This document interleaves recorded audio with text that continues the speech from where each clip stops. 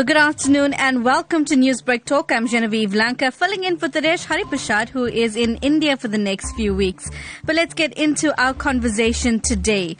Shocking cases of incest, rape, murder and abuse within the family unit has left many communities around the country reeling. In Durban, a 51-year-old Havenside father is accused of raping his 3 daughters.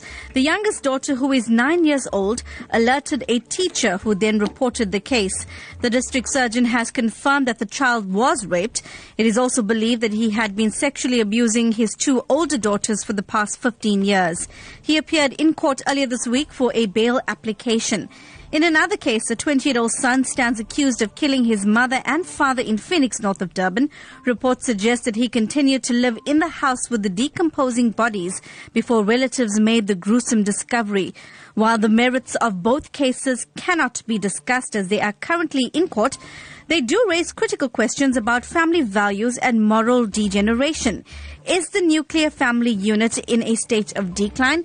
Well, you can give your views a voice this afternoon by calling me in studio on 089-310-8789. The views and opinions expressed on Newsbreak Talk do not represent those of SABC News or Lotus FM.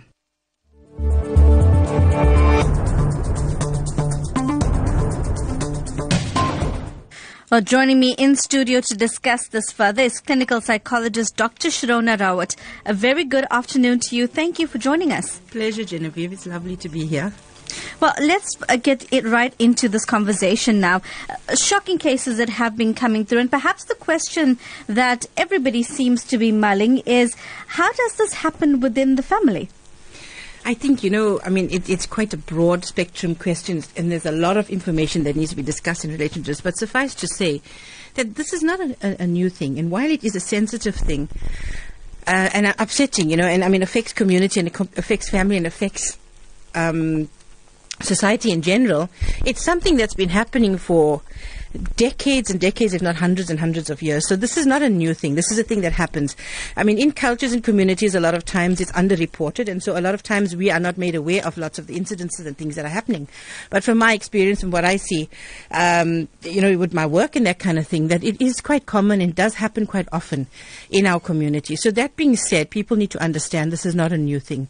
This is a part of our social structure, a negative part, but a part of it, and people need to talk about it more, be more aware of it, and have more avenues open to individuals who are affected by it or who have experienced this kind of thing. And that's quite surprising to many, because you're saying, listen, this has been an ongoing thing, it's been underreported. There are communities who've always said, oh, well, these things don't happen in our communities if they've happened in other communities. It just does not happen to us. Absolutely, and that's a misconception. It does happen across all cultures and communities. As I said, it's been happening for hundreds and hundreds of years. And we've got a lot of cultural background, a lot of cultural aspects that could be discussed in relation to that. But the main point being it's a destructive event and incident, and it's something that needs to be managed within society and community. So that being said, while it is something that happens and has been happening and happens more often than people actually realize, it is something that we need to manage. And it is something that we need to try and discuss as a community and work towards at least minimizing, if not eradicating. Well, it's interesting points, because you're saying, well, let's look at managing this. It may not be a full eradication as such. But let's talk about the factors that would drive this kind of trend or behavior within the family unit. What are some of those factors that give rise to the unit being under attack, so to speak? Okay, in relation to community and culture, things have been changing. We're in a society of transition at the moment, many different cultures merging and that kind of thing. Any community that's in a situation such as ours, in a situation of transition, is weakened or vulnerable. So that's the first element that people need to realize. Secondly, this kind of an event is not necessarily because of pathology or a mental illness. It does occur to individuals that may not be diagnosed with any kind of condition. There are research and things like that that actually show that, familiarity, lack of bonding, that kind of thing also impacts when an individual does not feel the constraints of a cultural norm, which is not to have sexual relations with somebody who's related to you, does not put pressure on that individual to conform. Let's talk about the word that you used, norm, because there was a study that was done, and this was, of course, done a number of years ago. It was in 2011. It was a study titled Fractured Families, a Crisis for South Africa. It's Gail Eddy and Lucy Holborn. And they say in this report that family life in South Africa has never been simple to describe or understand. The concept of the nuclear family has never accurately captured the norm of all South African families. Are we looking at perhaps a different set of rules and cultures that we need to explore when addressing this problem within the South African context that would vastly differ perhaps when we're discussing it in the American or perhaps even the British cultures? I think, culture has to be taken into context, but I think when it comes to incest, there may be a little bit of kind of leeway in the definition. But generally, across all cultures and communities, incestual behavior between a father and a daughter or a mother and a son is frowned upon. So that seems to be more of a common norm. I mean, I would say along many cultures that you'd find that present. So that should not be an issue within our culture. Because if you look across our cultures, I think the cultures that we are, represent South Africa, almost all of them. I cannot say for sure because I don't know each culture totally to the G, but you're going to find the commonality that incest is frowned upon. So that is a norm. If we have to look beyond just incest, perhaps if we even, like some of the other cases that we've been discussing, murder, abuse, or just that breakdown of that unit per se, whether it's through divorce or conflict within the family unit. Is it a little different when we're discussing the South African family unit because of the uniqueness of our history? I think it is a little bit complicated when we're looking at interrelational things, when we're pulling stats out or when we're looking at generalizing, because we can't technically generalize across all the cultures within our community with absolute confidence at this instant, because as I said, we're a society of transition at the moment, and so there'll be different norms and values coming up and going down and kind of self-adjusting as we go along until we as a community come up with a set of norms or values that are basically accepted across all the cultures in South Africa, and, are norms that we actually all identify with and agree to actually move forward with. So I would say that, that's an issue in relation to that. But again, as I said, with relation to incest, it's quite a complicated scenario. If we're looking at murder and we're looking at other forms of violence and things like that, we're also looking at a bit of pathology, mental illness kind of things coming in, personality disorder, substance abuse. There are a lot of elements that actually play a role in this. Oftentimes with incestuous behavior, it's over time and it's consistent over time, over many, many years. And it occurs early on. And a lot of times you can see that the pathology aspect of it is not really explaining most of the behavior. So with incestual behavior, we're looking at other elements that are coming in. Well, interesting points that are coming through, and of course we'd like to hear what you have to say this afternoon. That number to dial 089-310-8789. My name is Genevieve Lanka. You are listening to Newsbreak Talk, and we will be going to the lines right after this, so you do want to get dialing. Newsbreak, Lotus FM, powered by SABC News.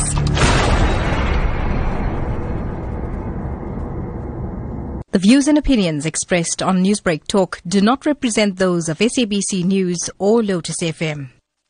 Well, good afternoon. If you just tuned in, you're listening to Newsbreak Talk with me, Genevieve Lanka, and we are discussing the decline of the nuclear family unit in South Africa. We've had numerous cases of incest, rape, murder and abuse within the family unit, and we're talking about the decline of family values and moral degeneration. And perhaps you could answer the question as to how we can assist the situation. So you can give us a call, 089-310-8789, to give your views a voice. And joining us in studio to discuss this further is clinical psychologist Dr. Shirona Rawat. But let's go to the lines now. We have Morgan Pather that's joining us. Morgan, good afternoon. Hi, very good afternoon, Jen. I trust you're doing well. Yes, I am. Thank you. You want to comment about this? Yes, please. I just want to add to the point where, gone were the days when you had families with the regular visits, whereas now you had to call in a family member and say, look, can I come and visit? You've got to get times. I can understand work, etc., etc. But generally people use these as excuses to avoid family.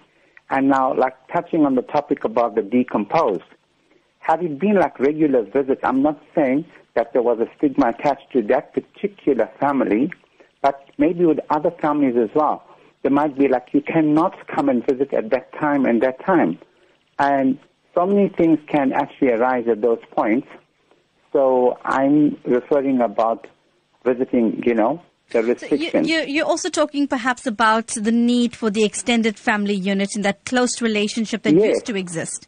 Because the thing is that I think people try to wave away from this now because the general excuse is, we're working, we're doing this, we don't have time. It's just that they just want to avoid this. But if we look at the bigger screen, like this incident that happened, had there been more frequent visits with people, then maybe there won't be these kind of things. We can probably avoid these type of things. It's just my take. Well, that's a very good point that you are raising, Morgan Patha. Thank you for your contributions on the show this afternoon. We are still taking calls, so you can get dialing right now. We'd like to hear what you have to say. Of course, in both of the cases that I have cited this afternoon, we will not discuss the full merits of the case as it is in court currently, but we are discussing the issues around it. And the point that Morgan Patha had raised, Dr. Rawat, is the need really for the regular family visits, the extended family unit. And that's something that we used to see specifically in the South African Indian community in times past. Absolutely. That's where the cultural element comes in. Because when we're looking at family visits, we're looking at calling in before you come, we're looking at hectic work schedules, we're looking at a lot of a Western kind of way of living. And that's kind of something that has become more and more part of an Indian culture and community where we're trying to integrate that. So that's the part of the transition that I was speaking about. That does bring its own problems into the scenario. Because not to say, like you were saying before, that these incidents didn't exist when all of these were in place. Yeah, they did exist, and obviously, we need to look at stats and things like that as to how common was it and that kind of thing. But it did exist, and it was significant. So if we're looking at it now, we're looking at maybe things getting a bit worse per se, because this defragmentation of our culture and our community is allowing little gaps and corners in here where now people can actually maneuver this kind of thing should they have an intention to do it, or if it suddenly happens upon them, opportunity is there. And this is what we're looking at with that familiarity thing in relation to incest. We find that if there's a connection and with the parent and child, where there's an acknowledgement right at the beginning that this is my child, and they view the child as the child. So the bond is strong enough with that. The roles are kind of enforced. We don't find so much where a parent then later on will kind of blur the lines and look at the child in a different manner. Secondly, there's a bit of an opposing element that comes in there with that familiarity sometimes also brings in that kind of attraction. So because there's opportunity and because the individual you're familiar with, you feel a bit comfortable with that kind of thing. When we're looking at those scenarios, we're looking a lot of times with a big age gap. So there's an adult and a child, and the power dynamic comes in there as well. And sometimes you find maybe there's that attraction, and that can sometimes lead inadvertently to something much worse. So opportunity also is an issue in the situation. And where you have the extended family unit as such, those kind of incidents can be curbed, so to speak. Can be, but I have seen many situations where everybody's in the home. The grandparents are often in the grandparents' homes, where uncles and aunts around, people are in other rooms. There's people around. So in the conception that if they're alone and isolated and just on their own totally, and this happens in that scenario alone, is a misconception. That's a good point to take up on just in a few minutes, because perhaps then we need to be speaking about what those around them should be looking for in terms of those warning signs. Absolutely. But let's go back to the lines now. We have Sheila that's called. Sheila, good afternoon.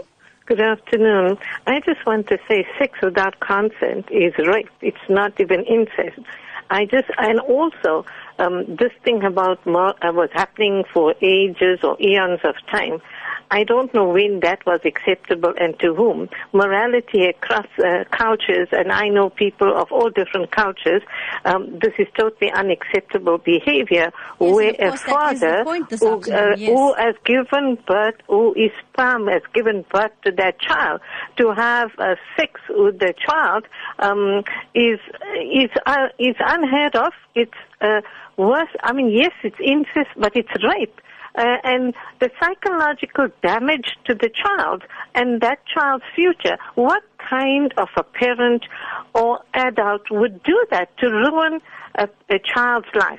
No ordinary thinking individual will behave in such a manner.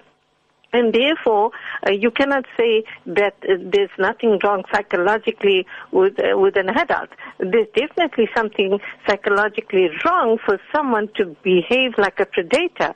And of course, that's what we are discussing this afternoon, yes, Sheila. And the question perhaps that I'd like to pose to you in context of this conversation is, how does the family nuclear unit then assist in creating a healthier environment for children? Are we looking at possibly the decline of that family unit, and therefore we're beginning to see more of these incidents on the rise?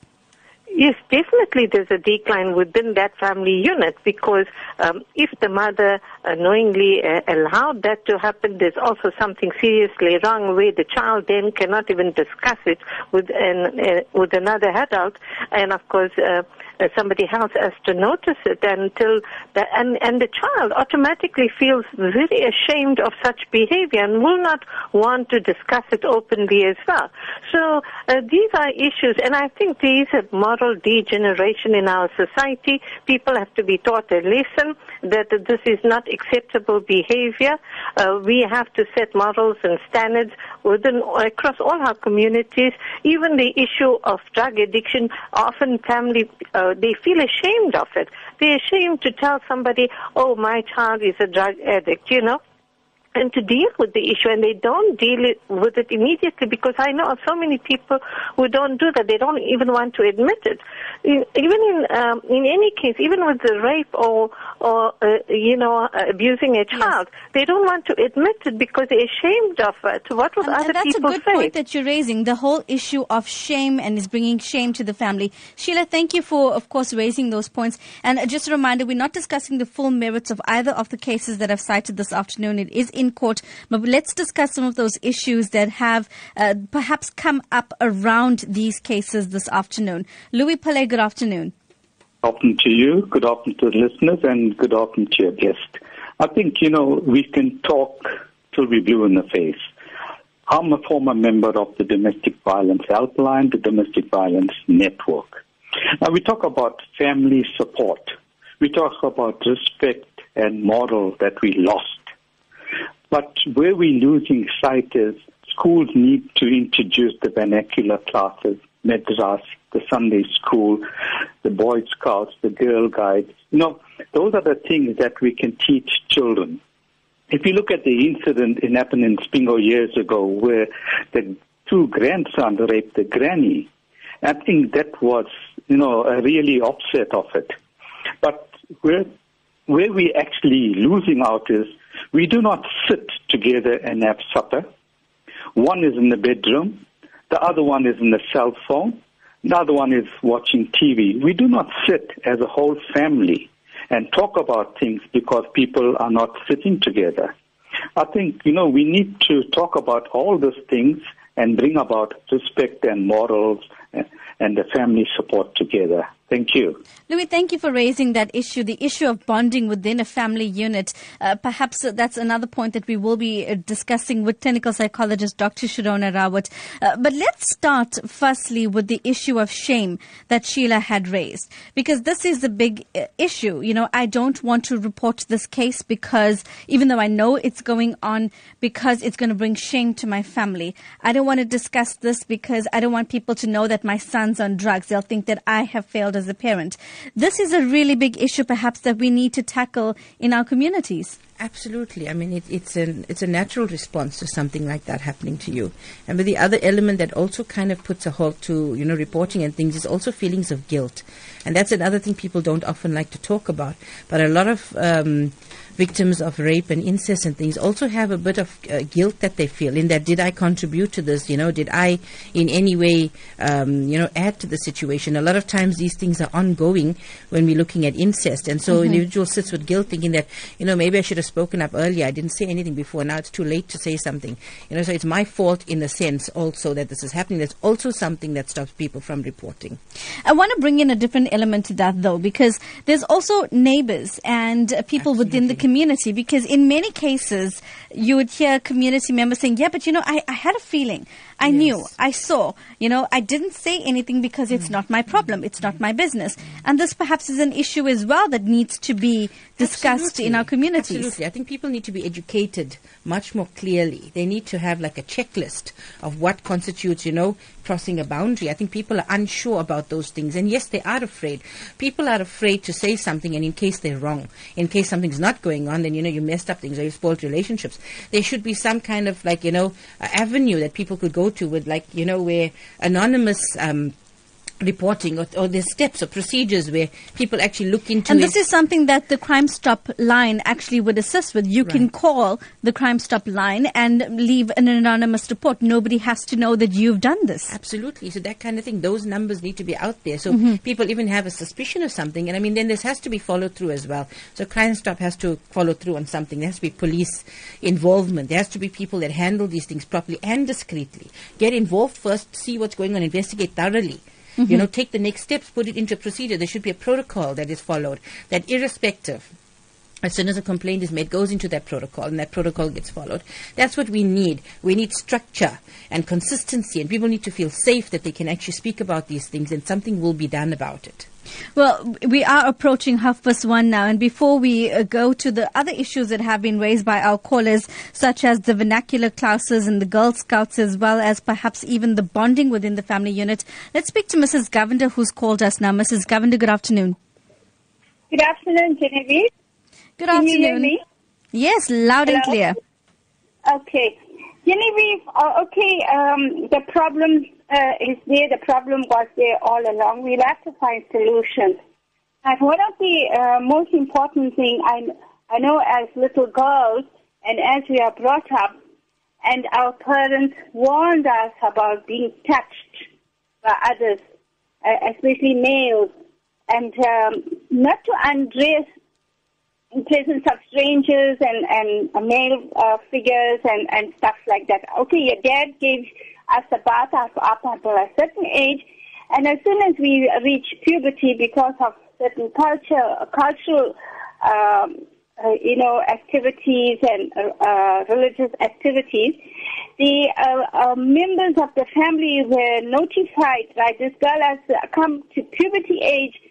The people in the neighborhood also were aware of the fact, and there was like a vigilante, when this girl child went to school, walked back from school, and how she behaved and things like that. The innocence of that child, you can notice, but the moment that girl's innocence is stolen or taken away, there is a total difference you can see in the behavior, the very, very cautious, suspicious way she will be looking and talking. She'll be avoiding people.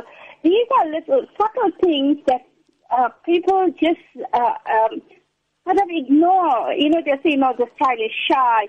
She's frightened. But there are solutions I thought of. Like I know, I'm not religious by Christianity, but there's one method that they use where they go and like a confession box. They don't see that person would in Roman Catholicism. I think in schools and stuff like that, they should have like where they can go to, not see who they are talking to, but go and talk. And then the parents must encourage children to write down the feelings, write down exactly what happened during the day and how they are feeling, the fear and stuff like that. But that speaks about involvement. That really does stipulate that there's got to be a great deal of involvement from schools, teachers, parents. Yes. Mrs. Mohammed, Mrs. Govender, I'm going to leave that with you now for a second. I want to tell you one more thing. Sure. We used to have girl talks where little girls were also included in the circle. So they were aware what was going on with us and what should they be afraid of and be aware of. Thank you so much, Genevieve. Thank you, Mrs. Govender. And those are really crucial points that you've raised. I want to get back to some of those other issues that were and points that were brought through by our callers. Firstly, let's look at the issue of sitting as a family and bonding as a family, because the caller was absolutely right. You have families who'd even be sitting together at a dinner table but are not communicating, are not talking. They're on cell phones, they're preoccupied with television, and this makes it a little more difficult to break the silence, so to speak. I think, when we're looking at those things, we're looking at healthy bonding, we're looking at healthy relationships between the parents and children, and that goes right back to the beginning. What have you decided you want in your family? What kind of family do you want? What kind of relationships do you want? How much effort do you put into your children? How much effort do you put into your spousal relationship? Do you have any discussions with your family? Have you decided on what your family values? Especially now with our community in transition as it is now, where our cultural values have been diluted. And the checks and balances were put in there to prevent some of these things from happening, because, as I said, it's a time-old thing. It's not that we agree with it. It's just a time-old thing, are not there. We need to sit down as families now and discuss, what do we want? What kind of family? What are the rules? How do we interact with each other? What time do we spend together? It's great to say that, but I don't think families really do that. Do families sit down and say, listen, this is the type of family environment that I want. This is the type of conversations I want to have. I want to implement Friday evening is just family evening. Do we need to literally schedule this down now? I think we do need to at the moment, and I think with shows like this where professionals like myself are talking and people have access to knowledge and information, I think those people, if they follow through, will be having this conversation. I think a lot of older generation and other people have by default, and because they've had in their own heads and minds, this is what I need, so they've taught by example. So when the children were fighting, they pulled them together and they said, okay, this is not right, this is how you do it, this is how you treat your sister, this is how you treat your brother. So they did it by default, but they did do it. And that's where you find the healthy relationships come in. What we are saying now is that because there is an element of uncertainty in our environments and a lot of stress and anxiety, that we may have to plan ahead and bring these elements in, what appears to be unnaturally, in order to set a precedent so that we can move forward. But I want to touch on the point that one of our callers had raised concerning vernacular classes, Girl Scouts, Sunday schools. Absolutely. Mulana Muhammad Tariq, he was at the funeral of the parents that were killed in Phoenix, north of Durban, and he had raised a very critical point. He even mentioned it in an interview with executive producer Salma Patel. He says that every religion teaches us respect for parents. Absolutely. In biblical terms, they say honor your mother and father and you will live long. In the Hindu religion, your mother is likened to a god. You have got to respect your elders. So do we need to get back to those religious morals, irrespective of what your worldview is?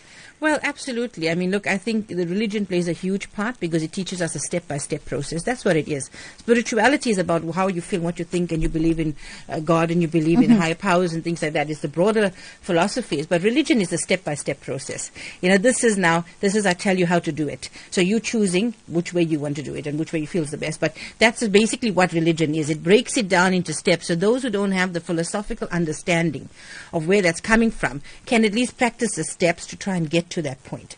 So all these things are inculcated in that. So religion because is very morality important. will come from that foundation then. Absolutely. And this principles taught, like you said, respect your parents, like us, like Jannat at the feet of our mums, that kind of a thing. So those things all play a part because you taught that from a young age and you're working with those principles, and those principles are guiding your own life philosophies. Again, they play a part in those family values that you bring in. How do you manage that? What do you do? How do you handle certain situations, that kind of thing. It comes in from your culture, from your religious beliefs and things, from a whole array of things, and comes together into a workable package. And it's that package that you are enforcing. Now, before, our cultures were very much more closed, and so those things didn't have much of a threat from outside influence to get dropped or kicked to the side, or given less importance. And so it seems that perhaps more technology and more information's out there, we seem to be moving away from our religious beliefs. Absolutely. Well, I'm going to leave it there with you for just a moment, Dr. Rawat, and we're going to be going to the lines as well, so that number to dial 089-310-8789. We continue this conversation right after this. I'm also going to be speaking to police spokesperson Lieutenant Colonel Tulani Zwane, and he's going to be giving us an update about the search for the one-month-old baby girl who was abducted in a hijacking in Durban yesterday. We do understand that the car was found in Montclair yesterday, but the baby is still missing, and we will get an update as to how the search is going for the little baby girl. So stay tuned as we bring you a lot more still to come on Newsbreak Talk. The views and opinions expressed on Newsbreak Talk do not represent those of SABC News or Lotus FM. Well, good afternoon. I am Genevieve Lanka, and this is Newsbreak Talk. We're talking about the decline in the family unit, the nuclear family unit. We're raising critical questions about family values and moral degeneration. And if you want to be part of this conversation, 089-310-8789 is the number to dial. Joining me in studio is clinical psychologist Dr. Shirona Rawat. We have Sanesh from Pinetown who's called us. We're also going to be speaking to Ramba right after that. Sanesh, good afternoon. Good afternoon, Genevieve. I just called into your show and I heard the last comment about the mothers being regarded as a god in, the Hindu religion and so on. But just if we talk about this generally, I mean, mothers these days, and the focus seems to be a lot on girls. Since the focus is on girls, we need to reflect on the moms because these days the moms, there's this competition of them being just as young or even younger as their daughter, always competing with the different types of makeup. They want to go to clubs, then there's the alcohol aspects. Then, when their daughters are on the various social medias like Facebook, Twitter, Instagram, the mothers want to do the same. And then you see all these postings of pictures with the moms, who want to be just as young as their daughters. And, they're also encouraged to a certain extent for their daughters to go and do certain things, to go out and sort of test the field, to meet so many different people before you actually settle down in life and so on. So I think the overall, this generation of moms, there's this huge competition that goes on between moms and daughters where moms want to be just as young or younger. That's a very interesting point that you're raising, Sanesh. You're saying that there's got to be a clear line between who's the mother and who's the daughter, and that the mother's got to set that moral foundation for their child. Yeah. Well, Sanesh, that's a very good point that you're raising and one that we will be discussing further. Thank you so much for your call. Welcome. Ramba, good afternoon. Good afternoon, Geraldine. Thank you for taking my call. It's a very good topic because we read this in the media. It makes our heart cry to what's happening to our children, our parents. We really love to hear what Alvin Chetty brings on air at 4 in the morning. Respect your parents. The parents must also respect the children. The respect goes both ways. If you are the biological father of those daughters, it depends on how these daughters dress in front of the men of the house. The dressing is very, very important. I really agree with this caller that came in now. It's the dressing. And another point I want to bring up is the drugs. The drugs that kill that parents, that boy. He must have been addicted to drugs for him to do this. And we read in the paper of what he did with the money and how he sold the things of the house. Well, of course, we're not discussing, Ramba, of course, we're not discussing the actual case itself. But, you raise good points, and thank you for your call. I'll leave it there with you. We're not discussing the actual case itself. The matter is still in court. But, yes, drugs is a huge issue in our communities as well. And we've seen and heard on the program and how this has affected the family unit. Lorraine, good afternoon. Hello. Hi, Lorraine. Go ahead. Hi. Yes. Hi, Genevieve. How are you? I'm good, Lorraine. You have a comment for us. Yes. I just want to say, with the Indian community, it's so important. Besides culture, and it's important the way we bring our children up, irrespective of drugs and whatever. But, culture plays such an important role. And you need to respect your parents, either divorced or in a marriage thereafter or whatever. But it's your upbringing. It's so important. Of course, because the way that you were raised will be probably the way that you raise your children will probably be the way that they raise their children. I'm a stepmom, but I'm married for 25 years. But you know what? At the end of the day, take the children, bring them in as your own, respect them, they will respect you. Lorraine, thank you for raising that. And perhaps it's an interesting perspective that you're bringing in because a lot of times step-parents are often vilified. And you're talking about how that relationship can actually work. Yes, exactly.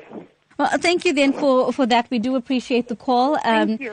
And like we've been mentioning, we're going to be speaking to a police spokesperson, Tulane Zwane, in just a moment. We're going to be getting an update about the search for the missing 1-month-old baby who was abducted in a hijacking in Durban. The incident occurred at the City View Shopping Centre, which is previously known as Game City.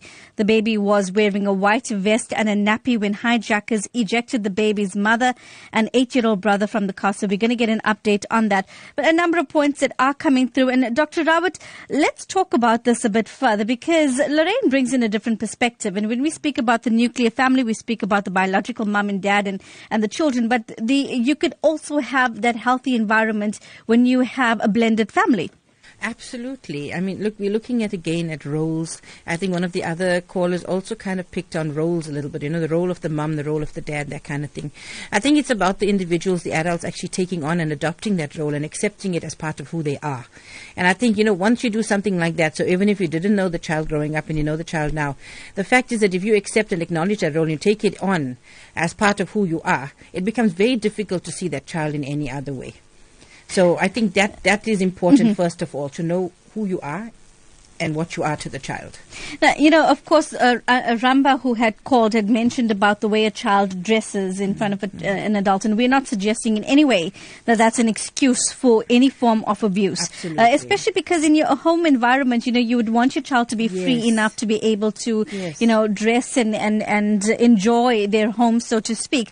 But I want to come back to the point about talking about issues. Lots of callers had, spoke about, my mother taught me good touch, bad touch, how people should respond to you if you're not comfortable. But is there a tendency to sometimes force children to go and hug and kiss and greet people that they may not necessarily be comfortable with? Absolutely, absolutely. Especially little young children. They grow up all the time being the little love in the house, and everybody who comes in, they hug and they kiss. And sometimes it's actual people they don't really know very well, and you encourage them. So I think, yes, it's about boundaries and parameters.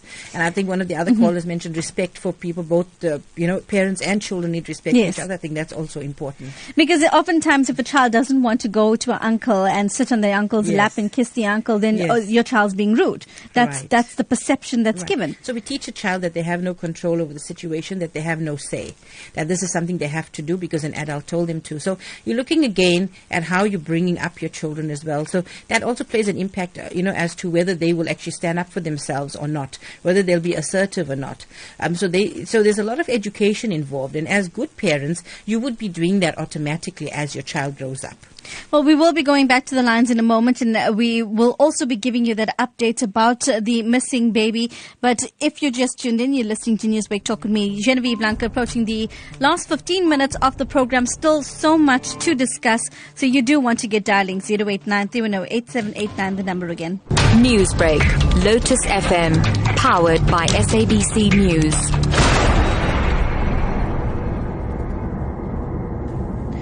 Well, good afternoon. You're listening to Newsbreak Talk with me, Genevieve Lanka. I'm filling in for Taresh Hariprasad, who is in India for the next few weeks, and we're discussing an issue that perhaps many families don't want to discuss, and one that has become crucial over the past few weeks. We're talking about family values and moral degeneration. Is the nuclear family unit in a state of decline? And joining me here in a studio, of course, is clinical psychologist Dr. Sharona Rawat. Now, we are going to be speaking to police in just a moment. Of course, it's about the baby who's missing. She was abducted during a hijacking in Durban. So we'll be giving you the details of that in just a moment. I do believe we now have Captain Nobile Gwala, who's on the line. Good afternoon, Captain. Good afternoon. Well, firstly, what can you tell us about the search for the baby girl? The search is still continuing for a 1-month-old baby that went missing yesterday during the carjacking in the Durban Central area. The members of the SABC as well as the various stakeholders are also involved in the search for the missing baby. The baby is still missing, and the police are still searching for the baby. We understand that there's now a reward for information? Yes, there is a reward of up to 260,000 for anyone who might have information about the whereabouts of the missing baby. Has there been any leads thus far that you have received? Are you following up on any perhaps calls from the community yet?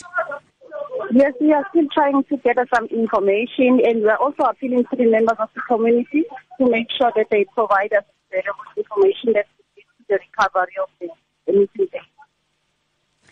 For those, there are many members of the public that are concerned about this particular case and want to be involved in the search. Is this something that you are opening up to the broader community, and how can they get involved? Yes, the members of the community are also involved in the search of the missing baby, and we are also appealing to the members of the community to make sure that they report to the nearest police station if they want to be involved in the search for this baby. Thank you, Captain Nobile Gwala. We do appreciate your time on the program and the information that you brought through. All right, thank you. Well, there you have it. And if you want to be involved in the search for the missing 1-month-old baby who was abducted during a hijacking in Durban, well, go to your nearest police station and perhaps tell them that you do want to be involved, and they'll be able to give you further details concerning that. Well, let's get back into the conversation that we were having this afternoon. We're talking about the decline of the family unit. And perhaps in wrapping up, let's talk about skills now that families can adopt. One of the perhaps methods that you spoke about, Dr. Sharona Robert, was having the conversation and scheduling in the time. What else can families do perhaps to rekindle the family flame, so to speak? Look, we're looking at existing families at the moment. So my suggestion would be for them to sit down and have a discussion as to what everybody thinks, Where do you think we are at as a family? Are all of you happy? Is there something you'd like change? That kind of a thing. And I think that would be a good starting point, because then at least you have something to focus on and work with. If you're looking at individuals that are thinking of getting married or have just gotten married and don't have children as yet, things, obviously they're starting off right at the beginning. And they can sit down and decide, okay, what kind of family do we want? What do we want our children to learn? Obviously, you're not going to know everything all off the bat, Yes. So we're looking at just a basic structure and guidelines as to how would you like to do this? Because, one of the things that came up a lot was roles. And we've got to decide, in the modern community, roles are very kind of, what would you say, neutral, And when our cultures, there's very distinct roles for men and roles for women. So, you've got to look at how do you want to play that? Which way do you want to go with it? Because you mentioned the roles, distinct roles between men and women. But what is this point that Sinesh raised? You're beginning to see now in our cultures a lot of the times that mums and daughters don't have that boundary line or roles. Yes. So how do you begin to address that situation? Absolutely. And they're looking, as I said before, we're looking at from the average individual to extreme pathologies. So it's a very, very vast, area we're looking at. And it's very difficult to give general advice for the average individual, because there are individuals out there who may have pathology that needs to be sorted out. So when we're looking at issues like, mums competing with their daughters, there could be other elements playing in there where the bond didn't develop between the two of them, and that kind of thing. So there's other issues that may be impacting, and so individuals need to understand that when they listen to our discussions and things, that we're talking about in a general kind of a manner, right? So look at a mum that's competing, and a mum that maybe also is doing some of the things that the teenagers are doing at the moment, a mum that may be using drugs, because I find a lot of the time these days the drug use, is across the board, men and women, old and young, professional and, just finished high school. It's just across the board, and we're looking at just any kind of individual, so you can't even say that this person is and that person isn't. So drugs and all that would also affect the situation. Again, now that's going along the lines of pathology as well. So there is the average individual, and there are degrees of deviation from that. So people need to understand, should they find it's overwhelming, they need to seek help for that, because it's not going to be easy for them to manage those kind of situations on their own. Sometimes it can escalate out of control and get worse. So you do need assistance with that kind of thing. Let's talk about, though, just how suspicious should you be? Because in many cases, nobody wants to, perhaps consider that your husband, that you've been married to for 15 years or 30 years, or, your son could be involved in some act of abuse or rape. So how suspicious should you be, and how do you manage that element? Do you go around in your house looking at your partner saying, are you? I think you use a bit of common sense. I think your partner shouldn't be, bathing with your 10-year-old daughter. So I mean, you use common sense. Some people feel that they, just want to go down the middle and, he needs to take equal time bathing and doing whatever with the children, but you've got to look at now what is appropriate and what isn't. So I think appropriateness also is a measure. And that being said, again, the average individual, if you do not understand what appropriateness is, or if you've had incidents yourself growing up, you may need advice and assistance into deciding as to what is appropriate or not. I've seen a comment recently on a closed group where a woman, it says, listen, I walked past my daughter's bedroom. My fiance had gone in to wake her up, but I saw him tickle her and it was on her thighs. Is that okay? Isn't that okay? Do we need to see extended groups like this that can advise? Well, absolutely. I mean, because, as I said, within the average individual, you do need a space that you can go to ask these kinds of things simply and without strings being attached. A lot of times people are afraid because people will think bad now of the fiancé, or they think, something else is going on, whatever. So you do need a neutral environment sometimes. Especially in the case if it actually really was an innocent act. Absolutely. Well, it depends how old the child is. As I was saying, you got to look at appropriateness. How old was the child? Was it a baby, a 6-month-old baby, or was it an 8-year-old girl? Where on her thigh did he tickle? What was he doing? Does he do this behind your back, or does he do it openly?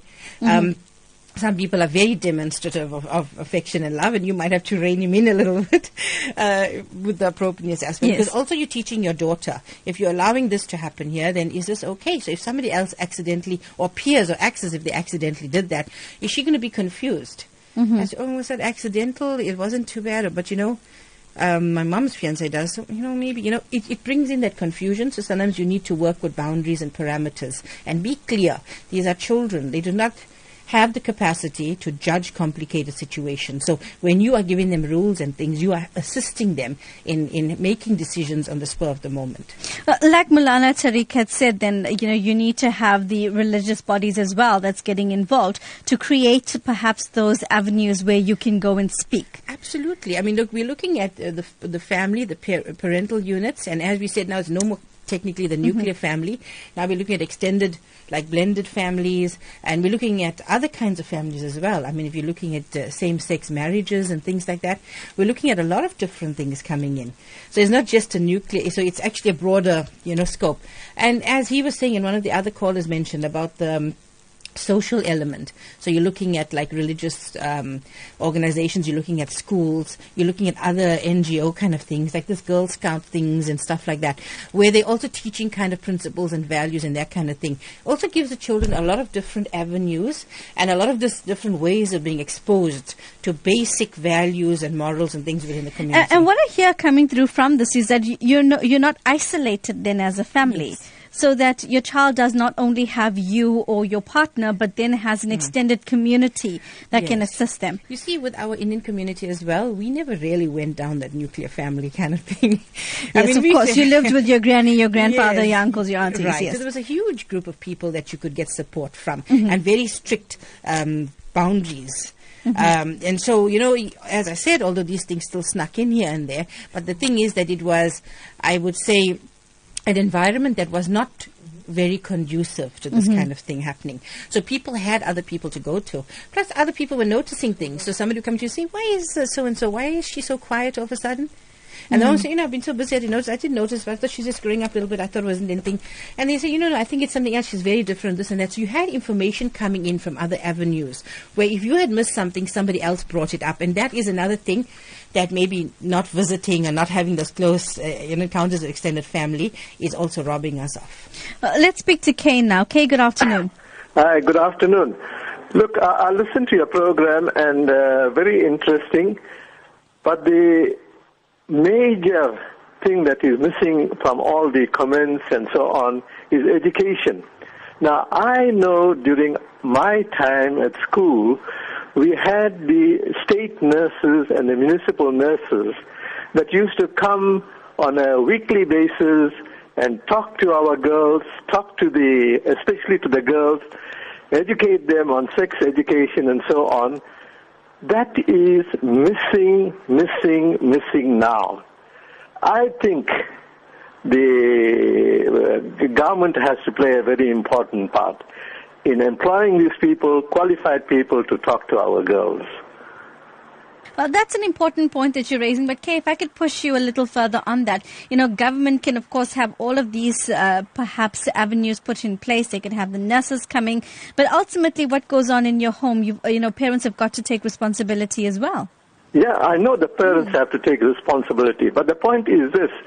There's an avenue for these young girls to open up to somebody, absolutely, not to the teacher, but to a qualified nurse, of what's going on and so on. Is this right? Is that right? And these nurses used to go and pay visits to the parents. That's a crucial kind of communication and interaction was so important, because the children will know, or the young adults will know, that at one point or the other, certain things are going to be brought to their attention, not only to the school, but also to the parents. Well, Kate, thank you for raising that. And yes, that is an important point. And the last point perhaps that I'm going to raise with you, because we have fast run out of time, Dr. Rawat, just the element of education here. And Kay mentions the need for the nurses and teachers, but perhaps in your final comment, if you could also talk about the education within the family unit as well. Absolutely. I mean, I think it's important for parents to have discussions with their children and to have that relationship with them which is open, where the children can actually come to the parent with a difficult or unusual situation. I think, we also can't rule out siblings. I mean, children also, if they have a close family unit and they're close to their siblings, they don't only have their parents they can go to. They actually can go to their siblings as well. And so like Kay's mentioning, the nurses and the guidance counselors, perhaps. Absolutely, absolutely. There are avenues out there. And I think, one of the things in this country that we need to do is we have to kind of get those numbers and that information out there, in relation to who people can talk to and, where they can go and that kind of thing. And there are a number of toll-free lines. You have Childline, that's a toll-free line. You have the Crime Stop line, that's a toll-free line. You can call Bobby Bear, for example, as being another organization. So there's quite a few places in which you can turn, including your welfare organizations. Advice Desk for Abused Women. Yes, Advice Desk for Abused Women is also one of them. Yes. So, Shirona, thank you so much for your time and for joining us on the program this afternoon. Pleasure to be here, Genevieve. Thank you. And that's where we have to leave the program this afternoon. Thanks to our team. That's my executive producer, Salma Patel, and in-studio assistance by Hafsa Mkize. Don't forget to catch Newsbreak Talk tomorrow, because Prabashni is going to be joining you, speaking about an explosive topic tomorrow afternoon, and that's the SASA crisis. So we'll be eager to hear what your thoughts are on that particular matter. From me, Genevieve Lanka, have a blessed weekend further. I'm going to leave you with the news with Tracy Valaydham, and thereafter Vashan's going to be keeping you company for the rest of the afternoon. So stay tuned for more on that.